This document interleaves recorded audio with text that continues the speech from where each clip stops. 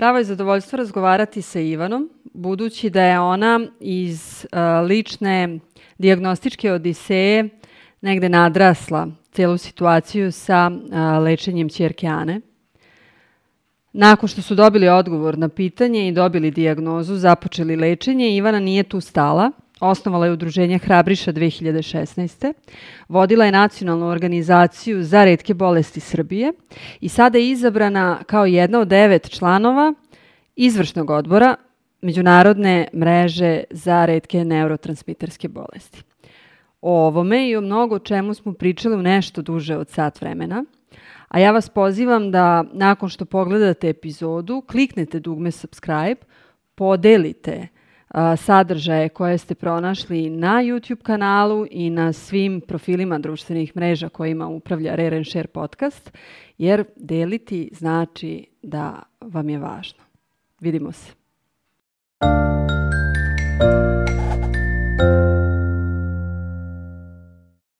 Meni je drago što smo posle sad već godinu dana poznanstva i međusobne saradnje, učenja jedne od druge, dobile priliku i izdvojile vreme da popijemo kafu na miru, ovde uz mikrofone i uz kamere. Drago mi je što si tu od početka, od prvih ideja za osnivanje podcasta Share i od brainstorminga ko su potencijalni sagovornici, koje su to teme o kojima bi mogli pričati u podcastu na teme o kojima se retko priča. Zato što si neko ko je meni pomogao da razumem stvari, da dobijem odgovore na pitanja koja su mi se onako lomila po glavi i pomogla si mi da steknem iskustvo koje meni pomaže na nekom mom ličnom i profesionalnom putu i na angažovanju u zajednici obolelih od retkih bolesti.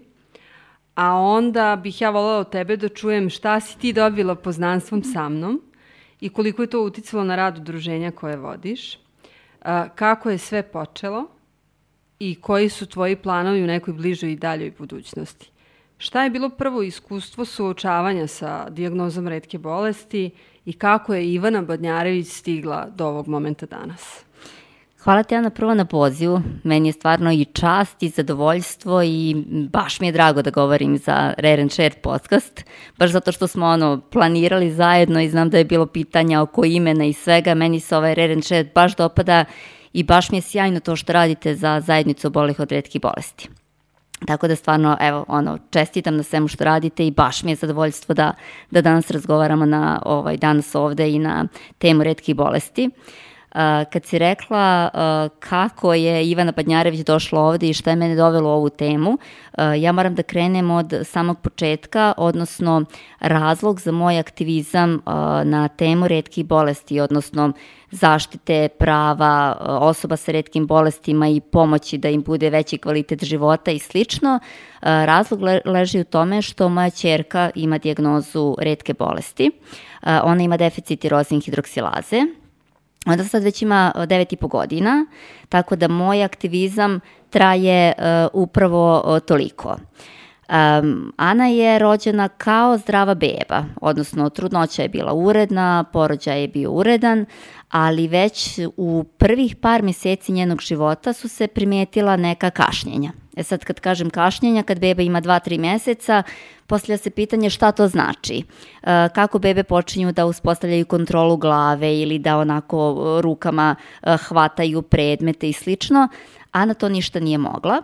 I uz to je bila vrlo plačljiva, nervozna beba, teško je jela, slabo je spavala i negdje moj unutrašnji osjećaj stvarno bio da nešto možda nije u redu. Javljao mi se neki strah.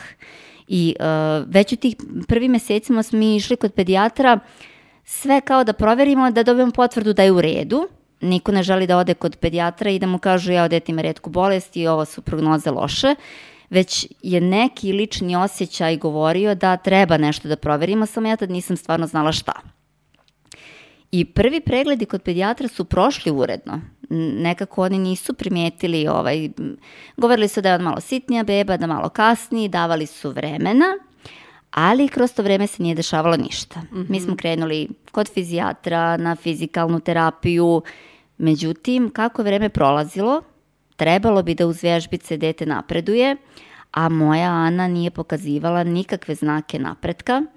Naprotiv, kako je vreme prolazilo, to su simptomi postajali sve uočljiviji i više nije promicalo pedijatru, upućeni smo na fizijatra, na genetičara, na dečeg neurologa i tu negde, znači kada Ana imala punih 5 meseci je krenula ta dijagnostička odiseja i to je period koji onako meni, znači i nakon 9 godina u potpunom mraku, to je jedan jako strašan osjećaj za roditelja kada se borite za zdravlje deteta, a ne znate koje je ime tom vašem protivniku, ne znate kako da se borite, ne znate šta da radite. Meni je, na primjer, to bilo najstrašnije i ja i dalje tvrdim da je dobijanje dijagnoze lijek samo po sebi, bez obzira na dalje liječenje ili na dalji razvoj. Kada konačno čujete ime dijagnoze, odradili ste veći deo posla. Dakle, sa 5 meseci smo mi prošli sa Anom sve bolnice u Novom Sadu, državne, privatne, išli za Beograd, rađeno je 1.000.000 testova. Znači, stvarno, urađeno je u tom momentu sve što je moglo.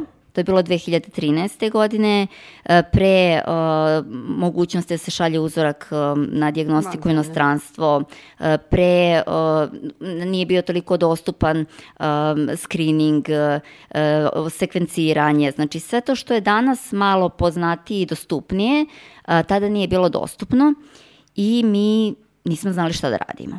Iscrpili smo sve mogućnosti dijagnostike u Srbiji. I u tom momentu Jana imala već 14 meseci. I to je period kada deca prohodavaju, možda govore prve riječi, roditelji se raduju njihovim rođendanima, upisu u vrtić, roditelji se vraćaju na posao, odnosno mame ukoliko su koristile porodiljsko odsustvo. Ja sam bila zatvorena i čekala da vidim šta će mi biti sa detetom. U tom periodu sam čak iskusila da doktori govore neke rečenice tipa budite spremni na najgore. Iako ja, evo, znači sad 9,5 godina nakon toga, ja ne znam šta je kraj te rečenice. Da li je najgore da se dete ne oporavi, a da živi ne znam koliko sa lošim kvalitetom života, ili je najgore nešto drugo. Ja neke stvari ne mogu ni da izgovorim, ja ne znam gde je kraj toj rečenici.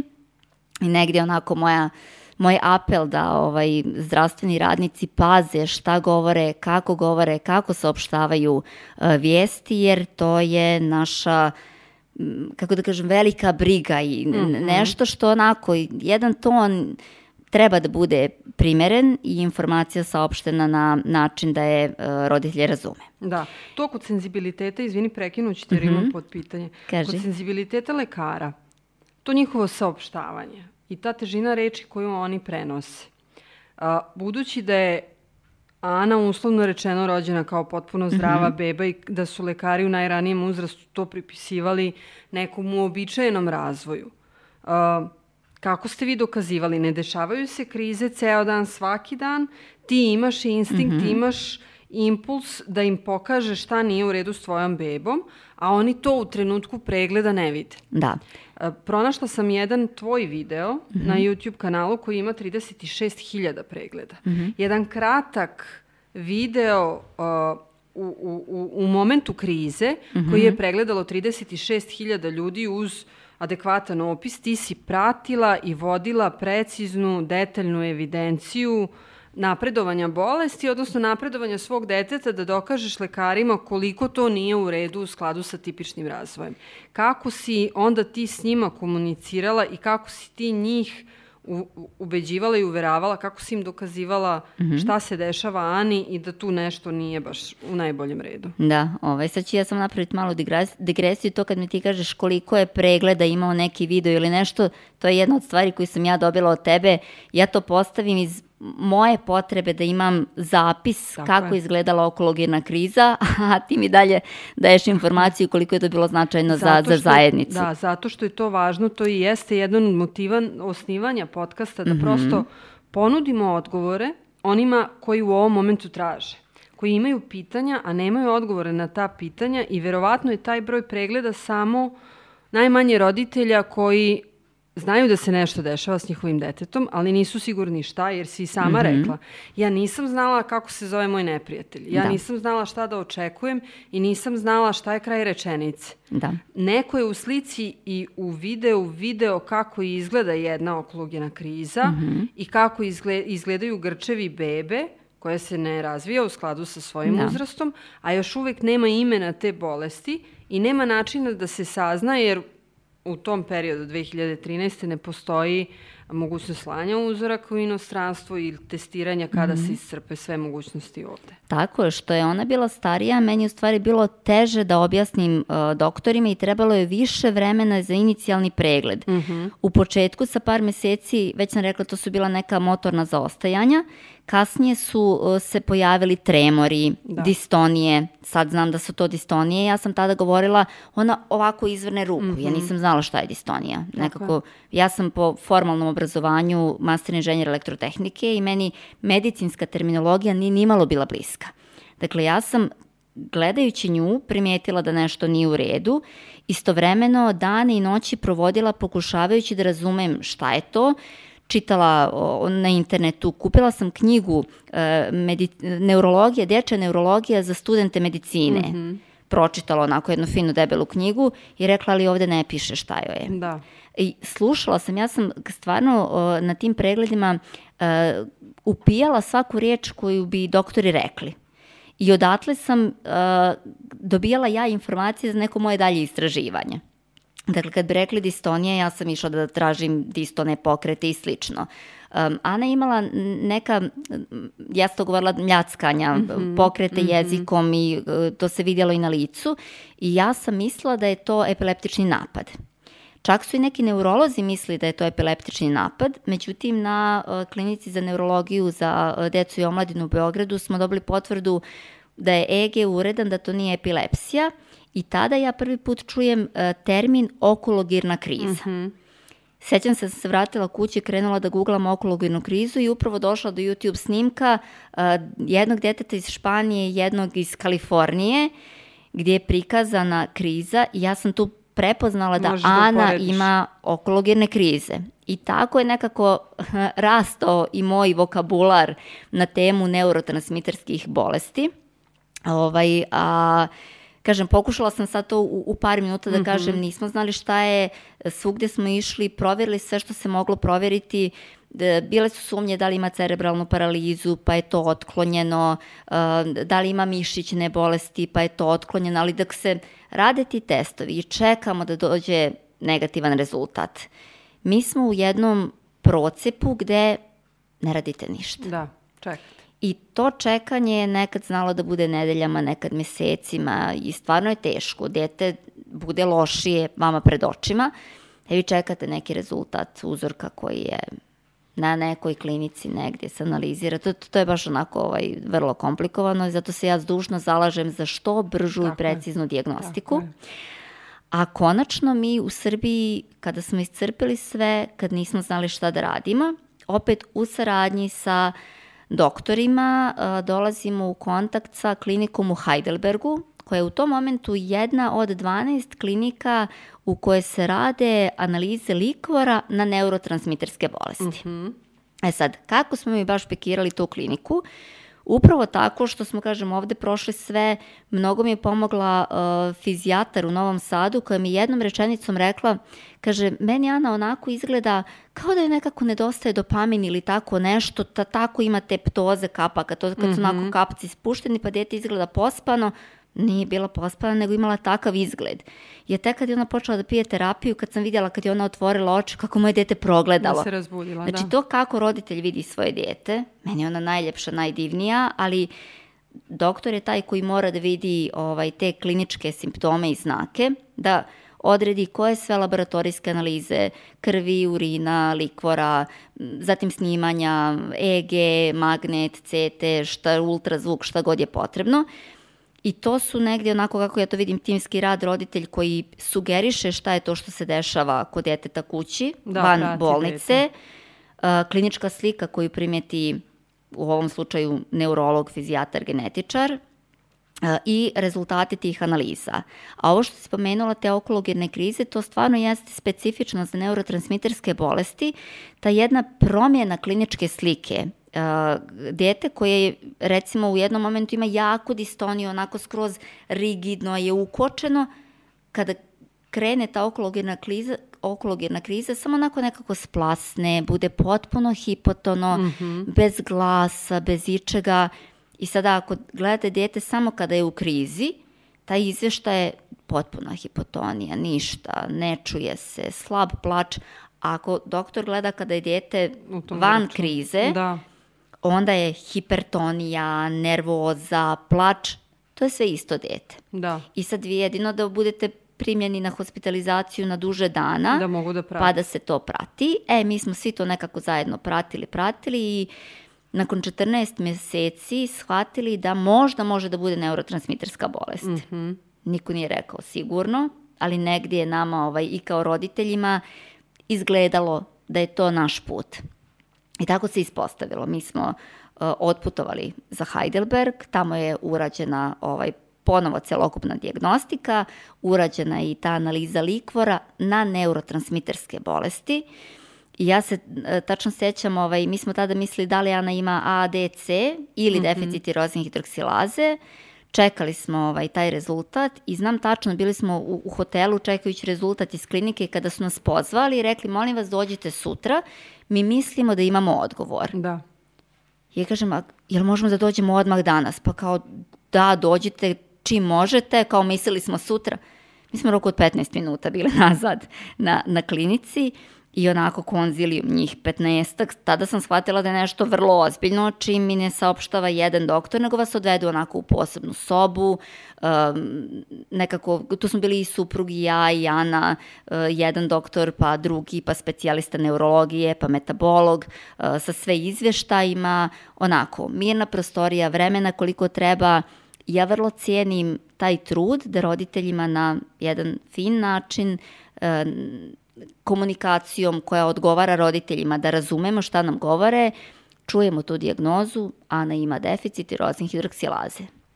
I sad naravno mi odmah pitamo šta to znači. Da.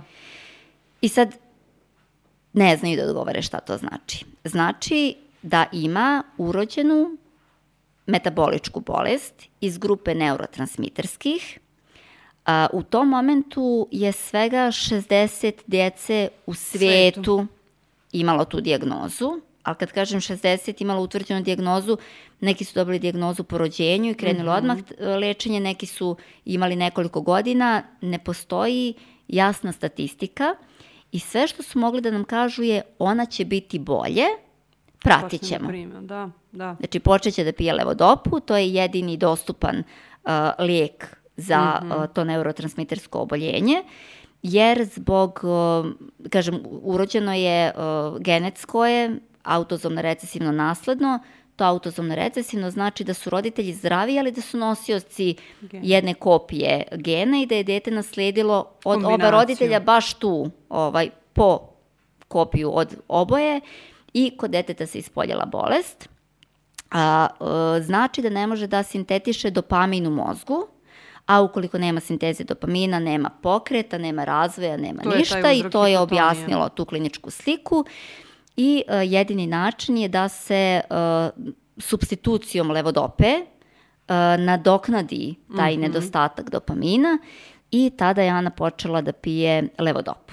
To je za nas bilo onako jedno ponovno rođenje i kažem, to je kao kad se onako iz jedne čaure leptir jedan razvije i pusti krila, kao da je ponovo rođena. Tada je dobila priliku za novi život.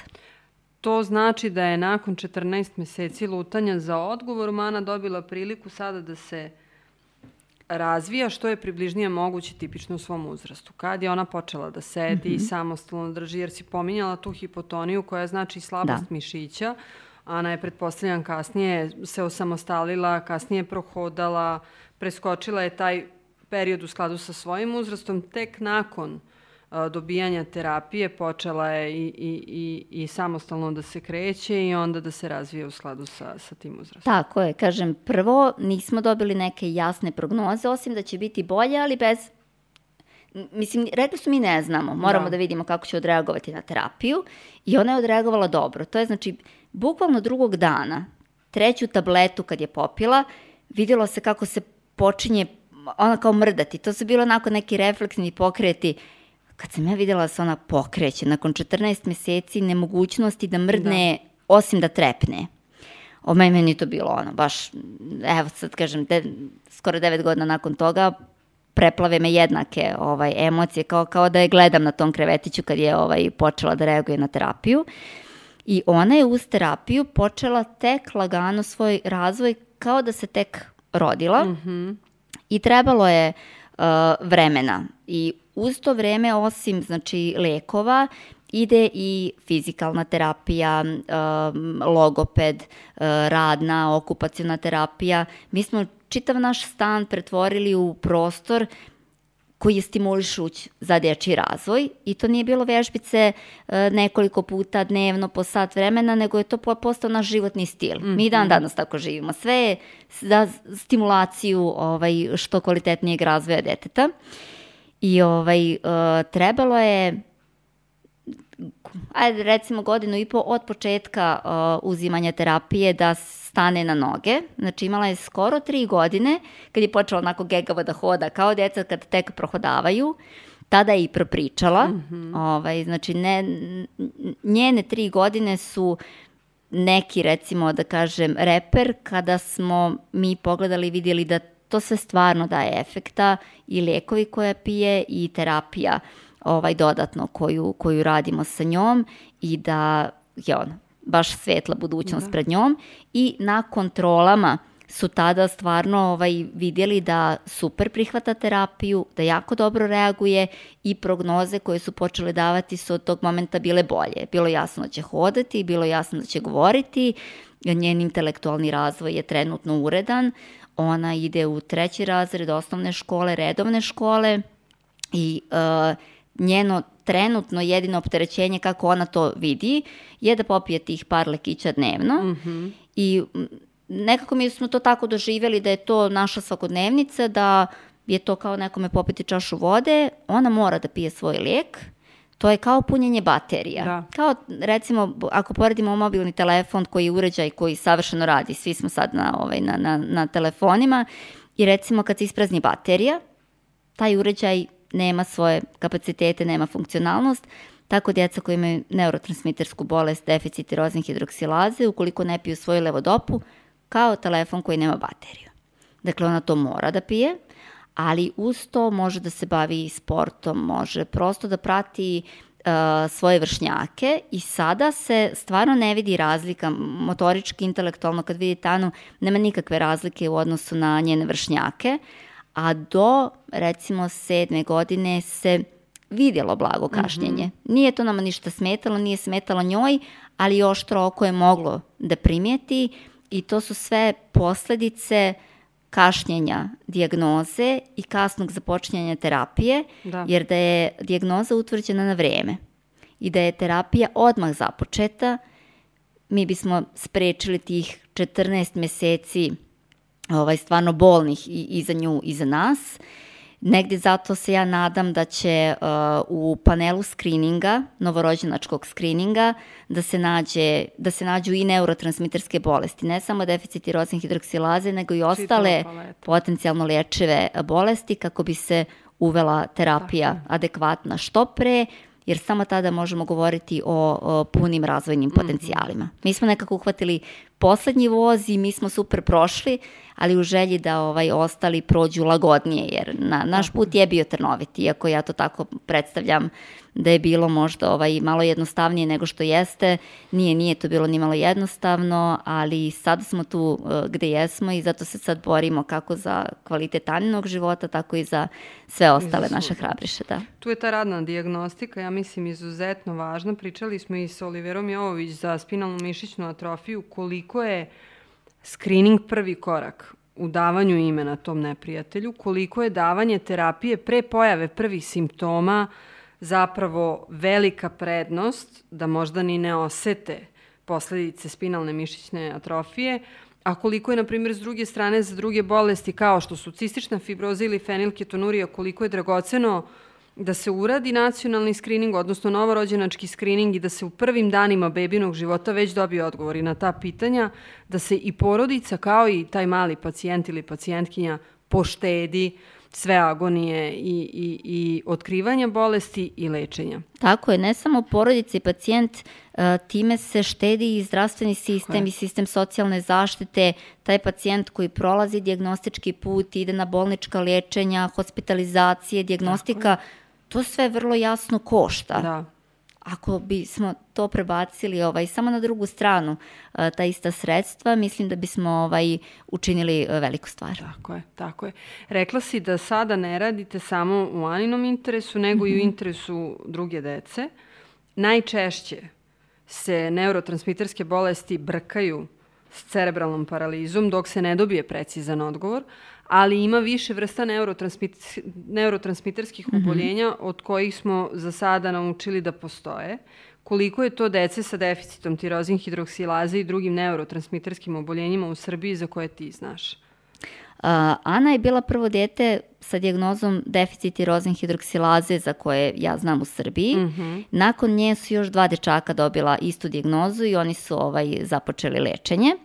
A postoji ukupno, po mojim informacijama, 19 porodica u Srbiji, čije djeca imaju neku vrstu neurotransmiterske bolesti ili sumnju na neurotransmitersku bolest. Tako da trenutno, da kažem da je to jedna mala porodica od oko 20 članova koji se suočavaju sa sličnim problemima. Vaše traganje i dobijanje odgovora nije bio kraj. Tebi je bila inspiracija da započneš jednu novu priču, da daš i ti ime svim tim malim hrabrim pacijentima koji su na početku svoje priče i koji su na početku svog života i novog kvaliteta života sa terapijom, budući da je neizlečivo, ne možemo reći izlečenja. Situacija sa Anom i dobijanje terapije bila je inspiracija za osnivanje udruženja 2016. godine, koje se zove simbolično Hrabriša. Da. I okuplja sve te male hrabriše i članove njihovih porodica na tom putu dobijanja odgovora, koji su dolazile na raznorazne i formalne i neformalne i zvanične i nezvanične načine. I neki ciljevi su ostvareni, postignuti, neki su zapljunuti bez da si ih očekivala, nego su negde došli prirodno nadgradnjom rada u udruženju Hrabriša. Kako je to počelo? Koji su bili najveći izazovi u funkcionisanju udruženja i na koje si rezultate najponosnija? Evo, hvala ti na tom pitanju. Mogli bismo ovaj podcast baš dugo raditi da bi pričali samo o Hrabriši, ali pokušat ću nekako da sumiram. Udruženje Hrabriša jeste nastalo iz lične priče, iz upravo ove priče koju pričam. Dakle, kada smo konačno se nekako izborili za dijagnozu i kad je Ana počela da pije lekove, mislili smo da je to kraj i onda smo se vratili u Srbiju i shvatili da ta levodopa nije registrovana, nije dostupna u Srbiji za osobe sa deficitom tirozin hidroksilaze. I onda sam shvatila da to nije kraj. Onda je krenula borba za obezbeđivanje lijeka, za uvoz, za registraciju, pa sam se ponovo vratila na Google, na učenje, čitanje, istraživanje, dakle makla sam kliničku sliku i dijagnostiku, ali sam krenula u nešto drugo, u jedan onako opštiji segment koji se ticao dostupnosti lijekova u Srbiji za deficit tirozin hidroksilaze, a kasnije će se to preliti za uopšte generalno retke bolesti. I odatle je u stvari se javila želja da taj rad formalizujem, da taj moj aktivizam koji radim za moje dete u mojoj kući pružim i ostalima i da ne rješim samo moje dete, njenu dijagnozu i njenu terapiju, već da to bude rješenje za sve. Odatle ideja za osnivanje udruženja Hrabriša i kao što si rekla, naziv nije ono udruženje za retke neurotransmiterske bolesti, nego smo baš htjeli da damo neku dozu optimizma u sve to. Krenuli smo iz želje da bude dostupna dijagnostika. Dakle, negdje to je osnovni cilj udruženja Hrabriša, da se retke neurotransmiterske bolesti prepoznaju i dijagnostikuju. Da. Zatim drugi cilj je da se što adekvatnije leče. Dakle, da budu dostupne terapije. Tada, pre 9,5 godina, smo govorili samo o levodopi, sada govorimo i o različitim genskim terapijama i o nekim drugim vidovima terapija. Dakle, pratimo razvoj istraživanja, kliničke studije i važno je da terapije budu dostupne. Zatim, ako rešimo dijagnostiku i lečenje, govorimo o socijalnoj zaštiti. Mislim da je veoma važno da osobe sa retkim neurotransmiterskim bolestima imaju kvalitetnu socijalnu zaštitu, zatim obrazovanje i tu se javilo onako na nekakvih 4-5 osnovnih ciljeva koje smo prepoznali i oko kojih se, da kažem, vrte aktivnosti Udruženja Hrabriša. Hrabriša postoji 6 godina i, kažem, to je mlado udruženje, ali se razvija dobro, bez ikakvih problema. I neke naše prve aktivnosti su bilo onako vrlo skromne edukacije, pa smo pravili, sećam se, 2016. godine smo onako vrlo uplašeno pozvali doktora Opladena iz Heidelberga, upravo doktora koji je dijagnostikovao Anino oboljenje, da dođe u Srbiju na jednu edukaciju koju je organizovala klinika za neurologiju.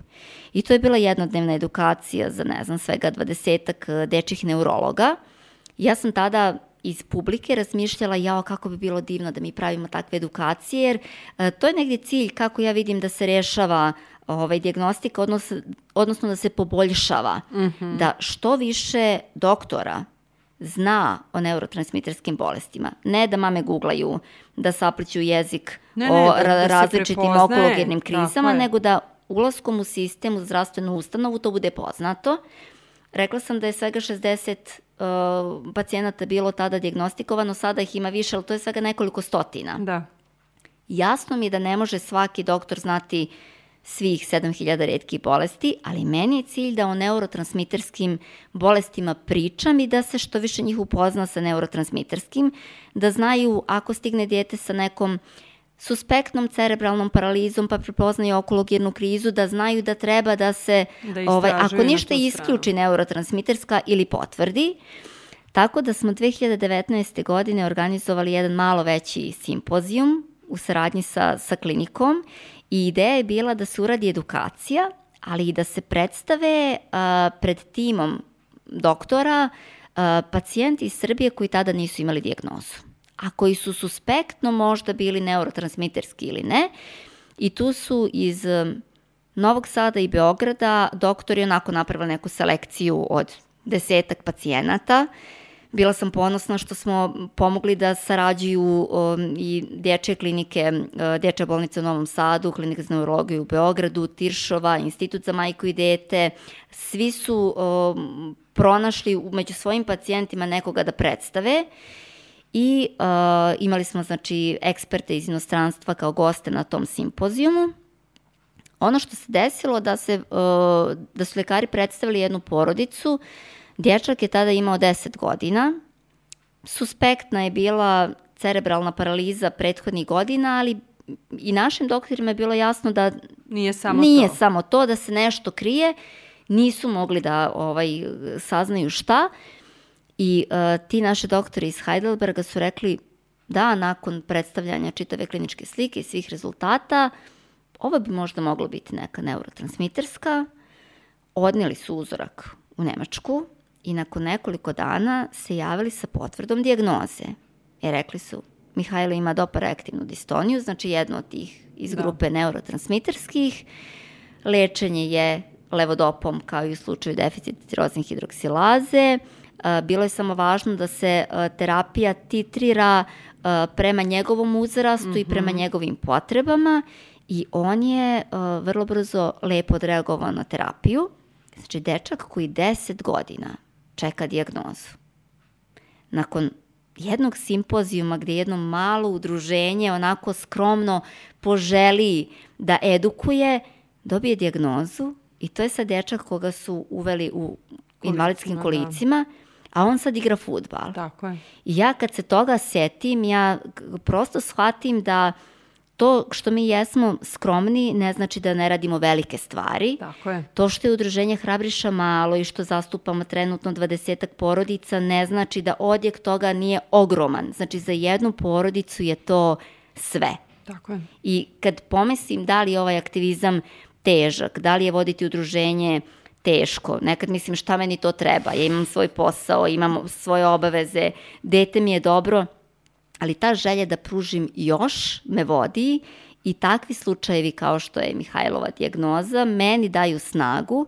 Kroz Hrabrišu sam se i ja ohrabrila. Dakle, ja ne govorim slučajno da smo mi to stvarno vrlo skromno krenuli, jer jesmo. Nije uopšte bilo perspektive da mi ćemo sad da izliječimo nekoga, da dođe od dijagnoze. Ne, nego samo je bilo da mi nešto pomognemo. I onda sam shvatila da imamo kapacitete da radimo pravu stvar.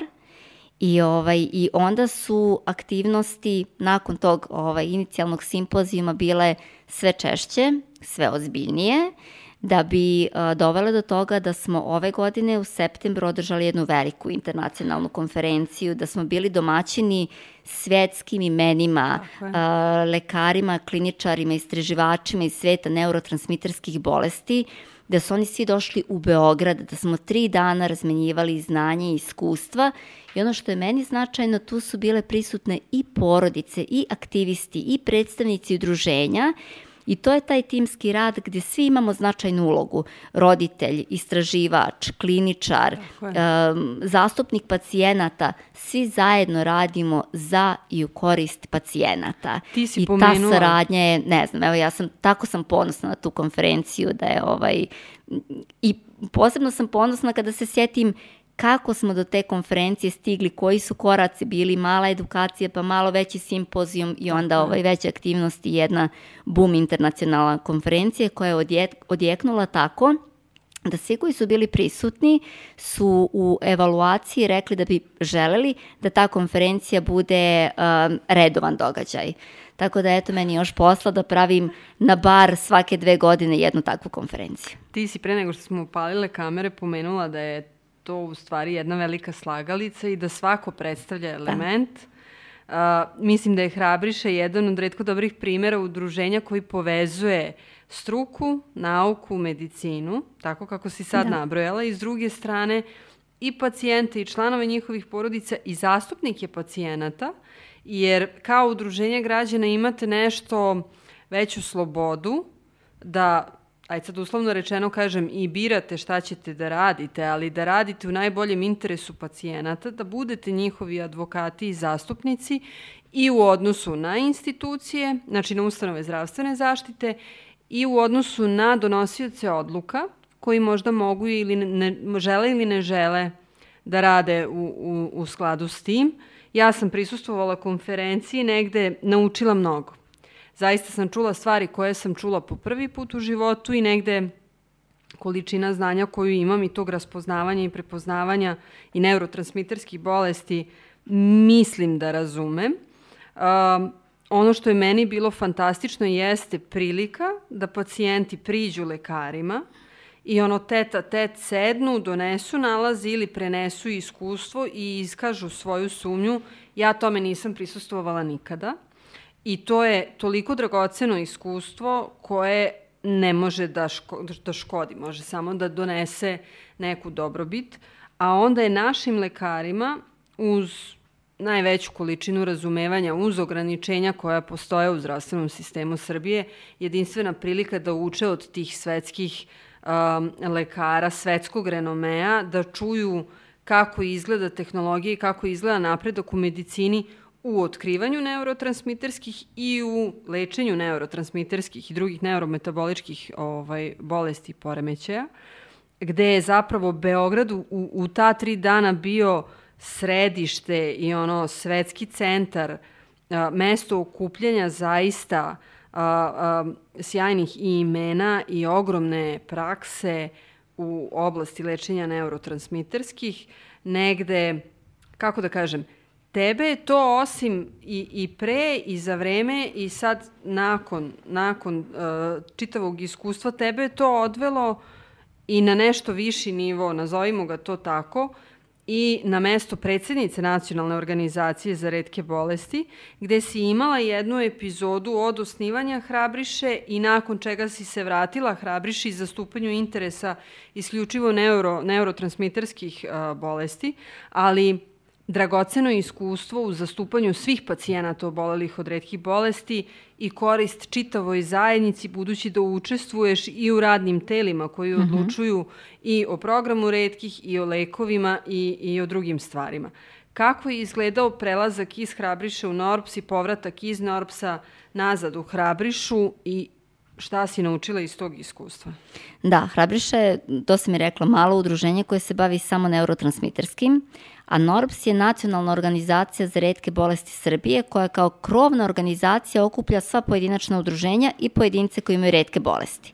I sad ako recimo poredim da u neurotransmiterskim u Hrabriši se bavimo samo pitanjem dostupnosti levodope, u NORBS-u se ta pitanja dostupnosti različitih terapija za različite bolesti stavljaju po jedan okvir i prepoznajemo problem ili izazov dostupnosti terapija, tačka, ne dajem joj ime, nego za osobe sa retkim bolestima.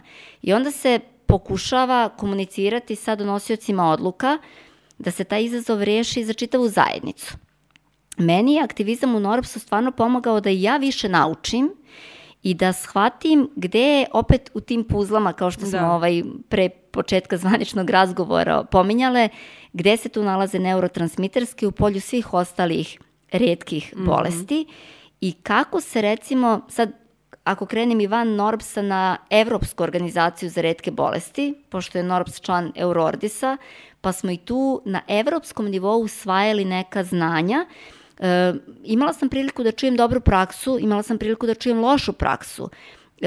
Imali smo priliku da čujemo o dobrim programima za retke bolesti ili za onima čija je implementacija pošla loše. Tako da meni lično je moj rast u NORBS-u mnogo značio da otvorim sopstvene poglede ka svim drugim retkim bolestima, a ono zbog čega se i dalje najviše bavim Hrabrišom je to što je ta zajednica jako mala. Da.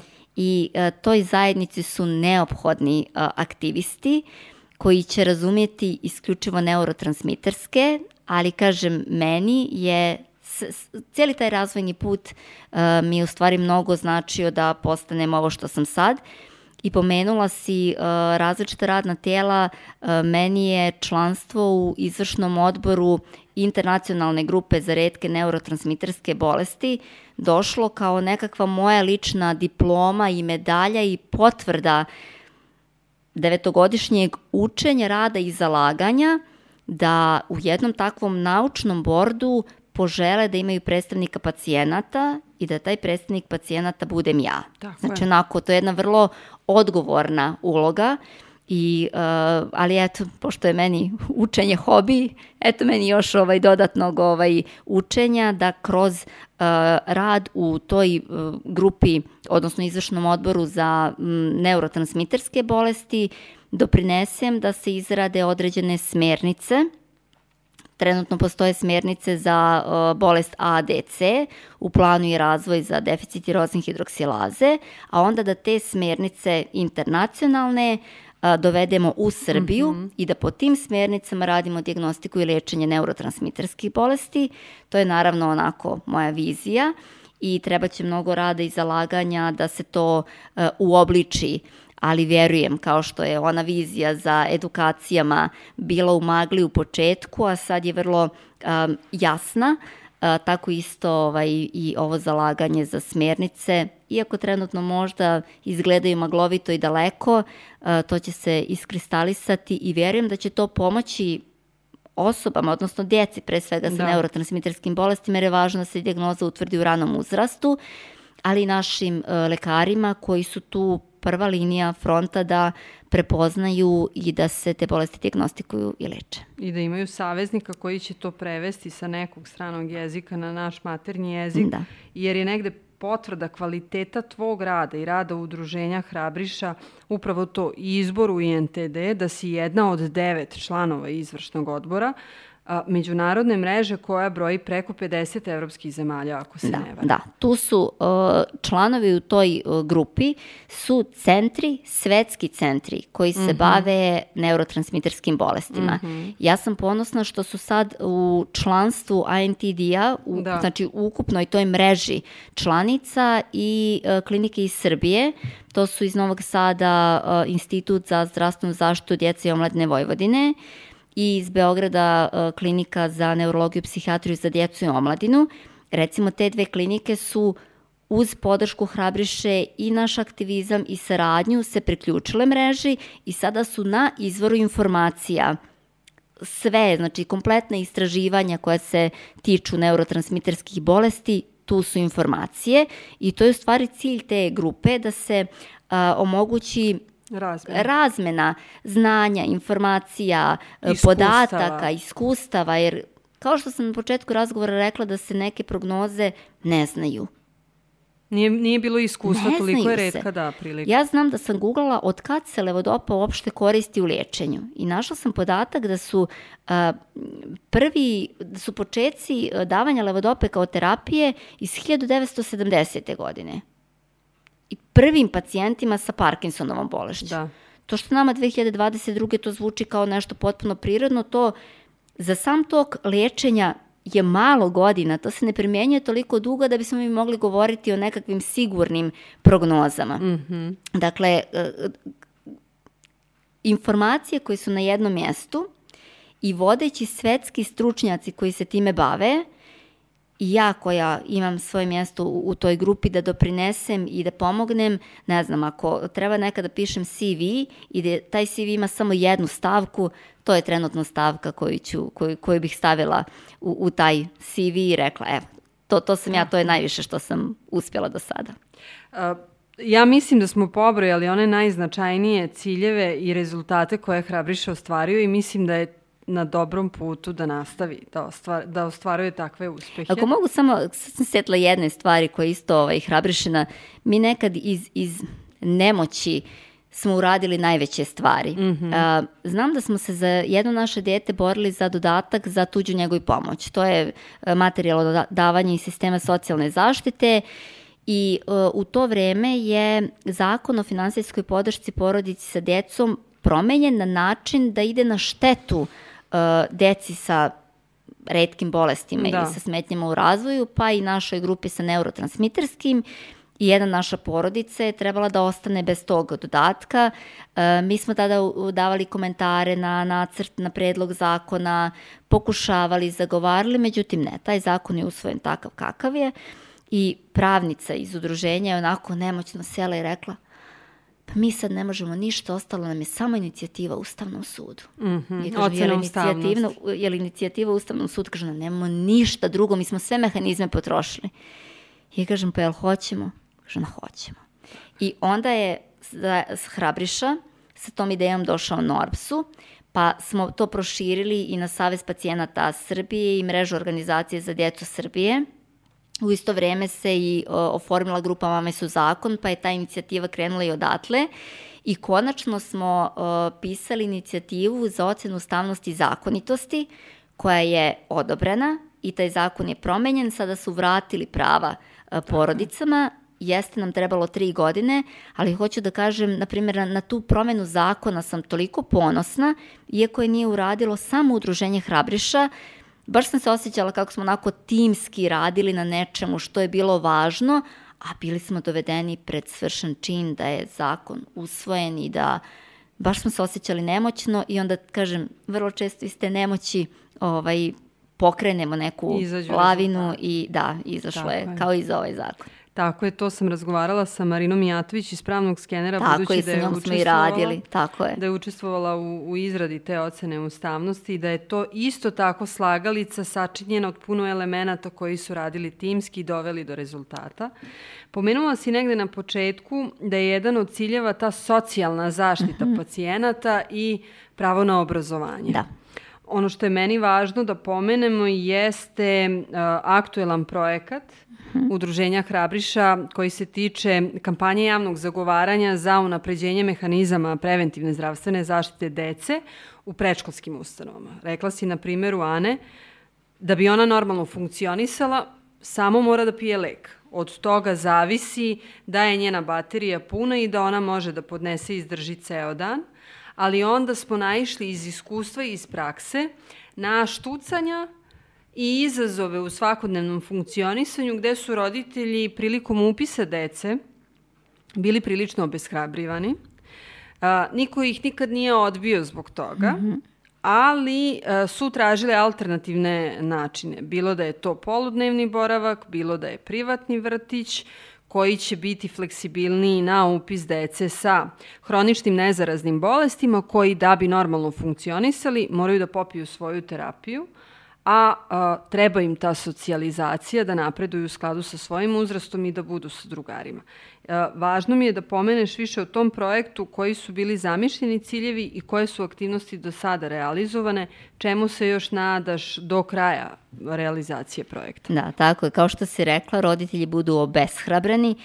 Ja sam jedan od tih roditelja koji je bio obeshrabren da upiše dete u radosno detinjstvo. Iz razloga što je ona pila već tada svoju terapiju. Terapija se pije na svaka 2, 3, 4 sata u zavisnosti od potreba djeteta. Ana je u tom periodu sa neke 3 godine kada je trebalo da je upišemo u vrtić, pila lek na svaka 3 sata. Meni su u radosnom detinjstvu tada rekli da oni ne mogu da drže lekove, da ne mogu oni da daju, da je to medicinski zahvat, da ja treba da dođem na svaka 3 sata da joj dam terapiju, pa da se vratim, pa da dođem, pa da se vratim. Ja sam stvarno bila obeshrabrena. Ono zbog čega smo uzeli da se bavimo projektom za unapređenje mehanizama zdravstvene zaštite dece u vrtićima je upravo iz toga što iz razgovora sa ostalim roditeljima znam da su i oni bili obeshrabreni.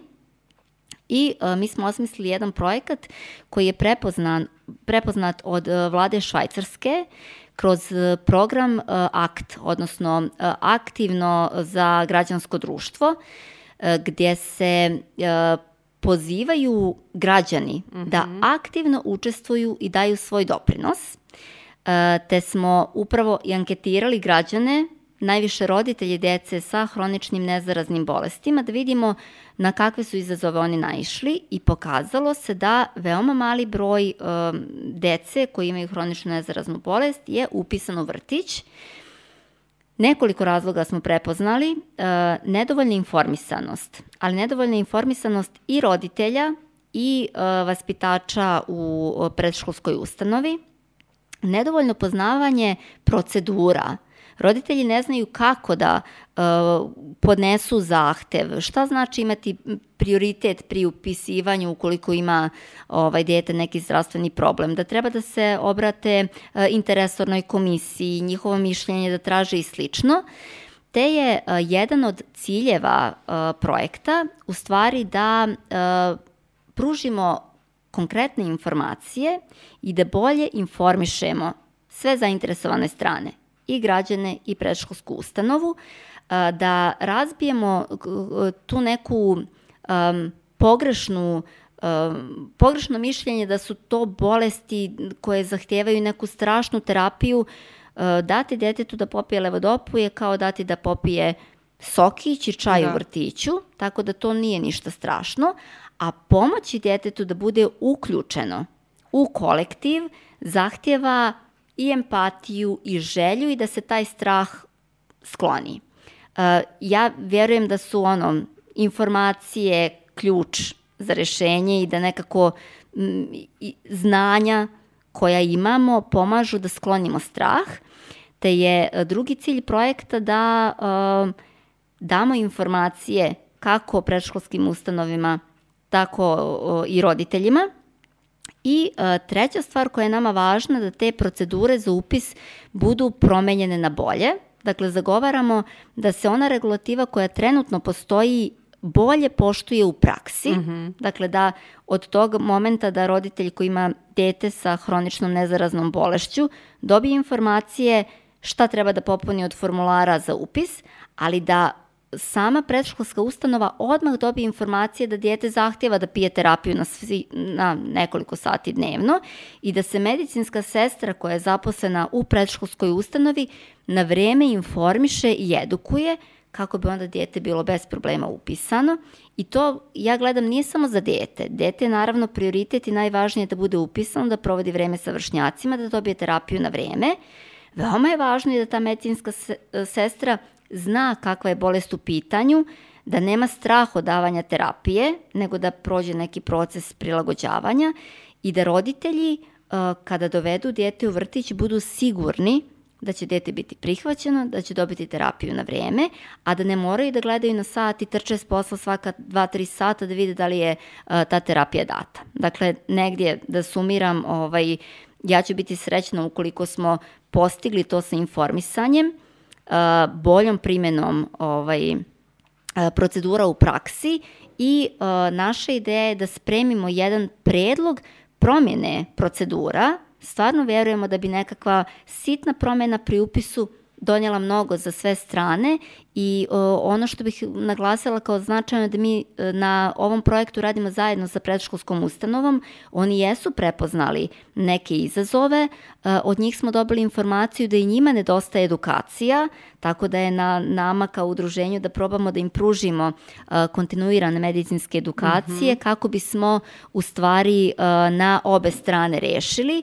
A s obzirom da se projekat stvarno bavi aktiviranjem društva i građana, ja i ovim putem pozivam da građani Novog Sada pogledaju na sajtu udruženja Hrabriša i na našim društvenim mrežama anketu. Nije kasno ni da sad odgovore kakva su njihova iskustva. Time nam pomažu da bolje formulišemo naš predlog i također ukoliko su zainteresovani za ovu temu, ukoliko bi nas na neki način podržali i podijelili informacije, nama će to biti značajno. Odlično. Dakle, osim ankete i ispitivanja negde mišljenja javnog mnenja, obavljeni su razgovori, nešto od sastanaka organizovano. Da.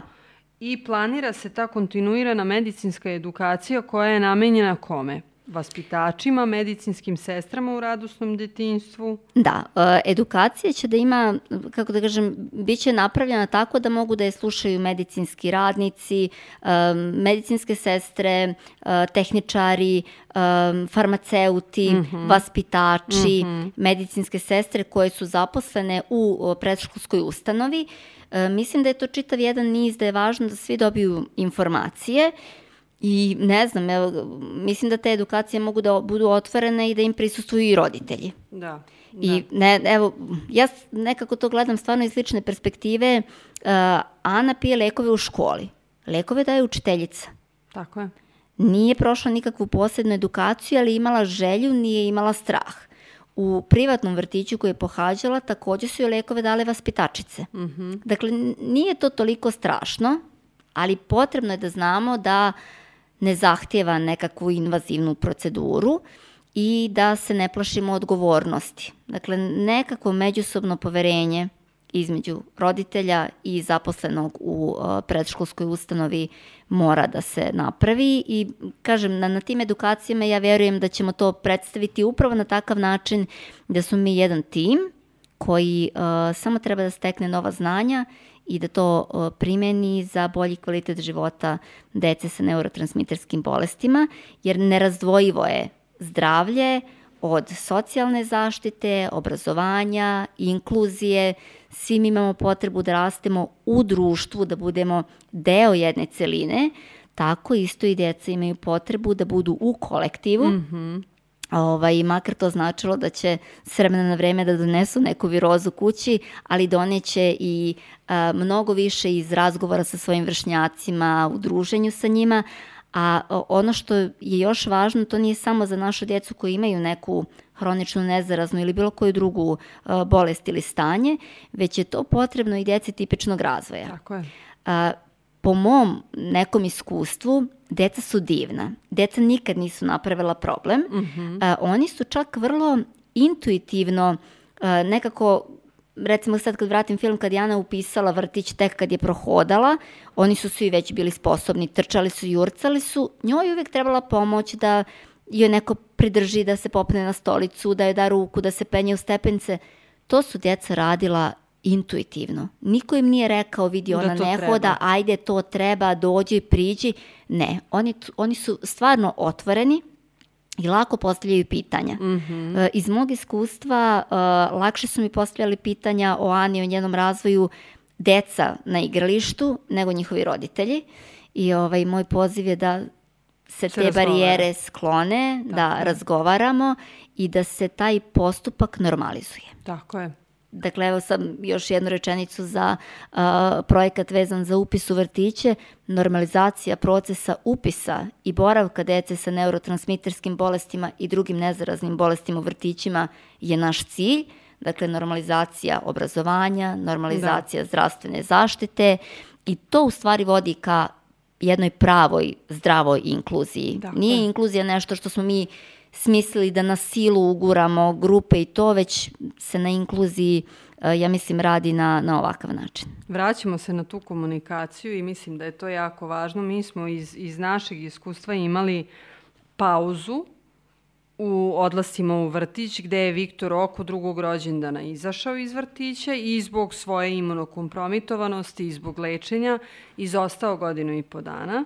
S 3,5 godine kad smo završili lečenje i kada su doktorke rekle to je to, sad je okej, nek još malo popravi imunitet, može da se vrati u vrtić. Obavili smo razgovor sa vaspitačicama, ne iz razloga da one sad nešto trebaju, nego da bi bile informisane da je proces završen, nemaju nikakvu obavezu i nije imao nikakvu terapiju. Dakle, on ima nezaraznu bolest koja je samo njegova i ne ugrožava druge, ali je njemu važno da nastavi da se razvija u skladu sa svojim vršnjacima, jer mu je falilo, jer je bio očajan svaki put kad bi stariji brat otišao na svoj sportić i uleteo u neki bazen s lopticama, a on baš sad ne sme zato što leukociti su nešto niži. Da. Jako mu je nedostajalo i Viktor je sad pravi ninja kornjača, moćni rendžer, trenira fudbal, ide u 1. razred i sve je okej. Isto tako i učiteljica od prvog dana na prvom individualnom razgovoru informisana, da je ne iznenadimo i ne šokiramo uvidom možda u neku medicinsku dokumentaciju kad sazna šta znači ta dijagnoza, jer dijagnoza ostaje. Ali je ta komunikacija važna, lekovita. Tako je. I pomaže i detetu koje ulazi u taj kolektiv i deci iz kolektiva da nauče da prihvate tako je. Da je neko nešto drugačiji u ovom ili u onom smislu ne nužno lošijem. Ali u drugačijem smislu Ana ima drugačiju potrebu i da bi funkcionisala i da bi pohađala školu i da bi trenirala taekwondo, ona mora da popije svoje lekove i mora da vodi sad kontrole koje vodi i koje prati. Da, ali taj narativ je važan. Možemo da kažemo, ona mora da pije lijek, ili možemo da kažemo, okej, pije lijek, ajmo dalje. Da. Naš izbor je da kažemo, okej, pije lijek, ajmo dalje. I u komunikaciji na primjer, ja znam da je to dodatna odgovornost. Da. Ja razumem da bi učiteljici bilo lakše i jednostavnije da ima odeljenje tipične dece, ne mora da brine o rasporedu, jer to je stvarno teško, to je svaki dan 4 puta dnevno u određeno vreme, bilo da je prva smena, druga smena, da su na ekskurziji, da su nečemu, to je još jedna osoba u našem krugu koja dodatno vodi računa o Aninoj terapiji. Ja znam i razumem da je to velika odgovornost. I mnogo sam zahvalna što je žena to vrlo lako prihvatila, sa minimumom pitanja uzela je veliku odgovornost. Ali ja, kako da kažem, to podrazumijevam da je to ljudska naša obaveza, posebno ljudi koji su izabrali profesiju da obrazuju decu, da rade u vrtićima, da rade u zdravstvenim ustanovama. Tu stvarno verujem da se to podrazumijeva. Kažem, roditelji treba da znaju da to jeste još jedna dodatna stavka, ali mi smo to uspjeli rešiti otvorenom komunikacijom, razumijevanjem i međusobnim poverenjem, koje je stvarno veoma važno. Odlično. Podcast Share je posvećen razgovoru o retkim temama, osim o retkim bolestima i o temama o kojima se retko priča.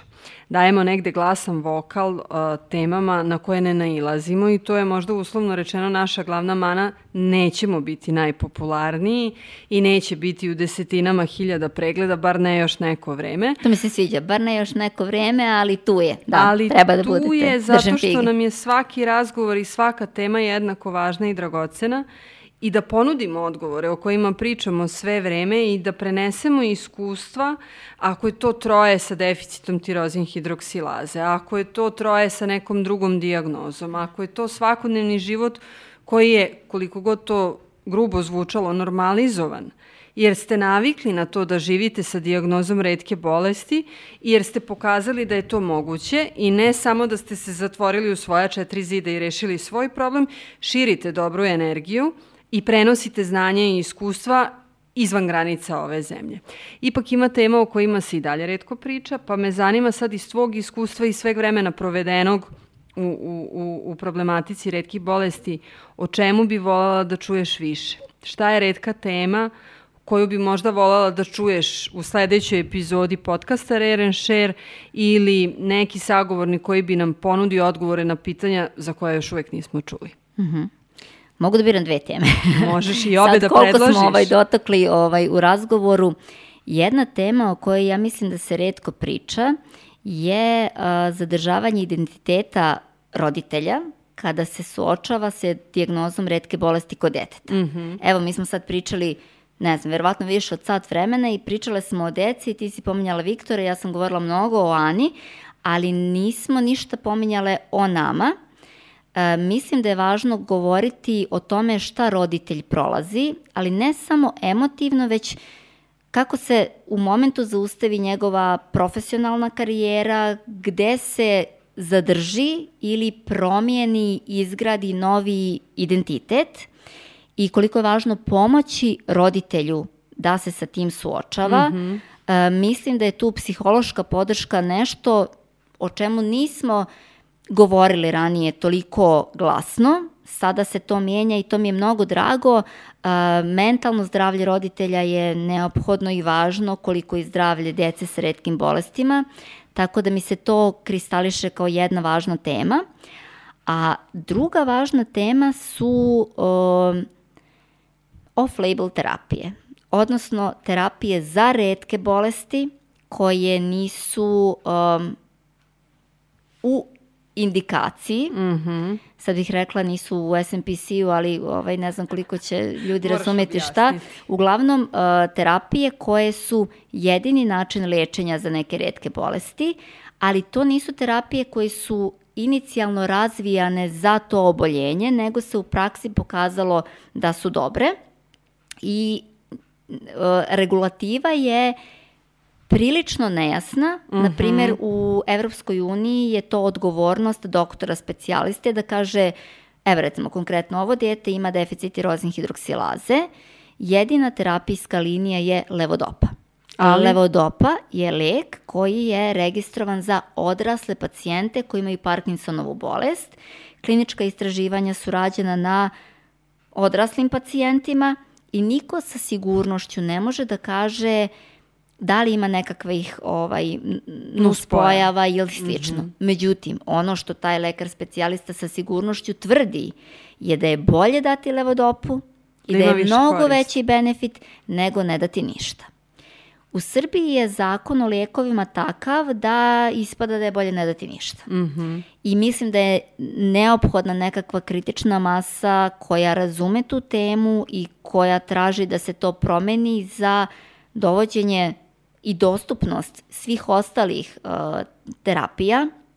Ja se sećam pre 9 godina kada sam u kofere iz Heidelberga pakovala tegle, stotine i stotine komada levodope, zato što ih u Srbiji tada nije bilo. I ne mogu da kažem da se regulativa mnogo promijenila se za pojedinačne slučajeve. Levodopa je donekle dostupna, ni to nije potpuno riješeno, ali je dostupna pacijentima. Mnoge druge off-label terapije, odnosno terapije van indikacija nisu.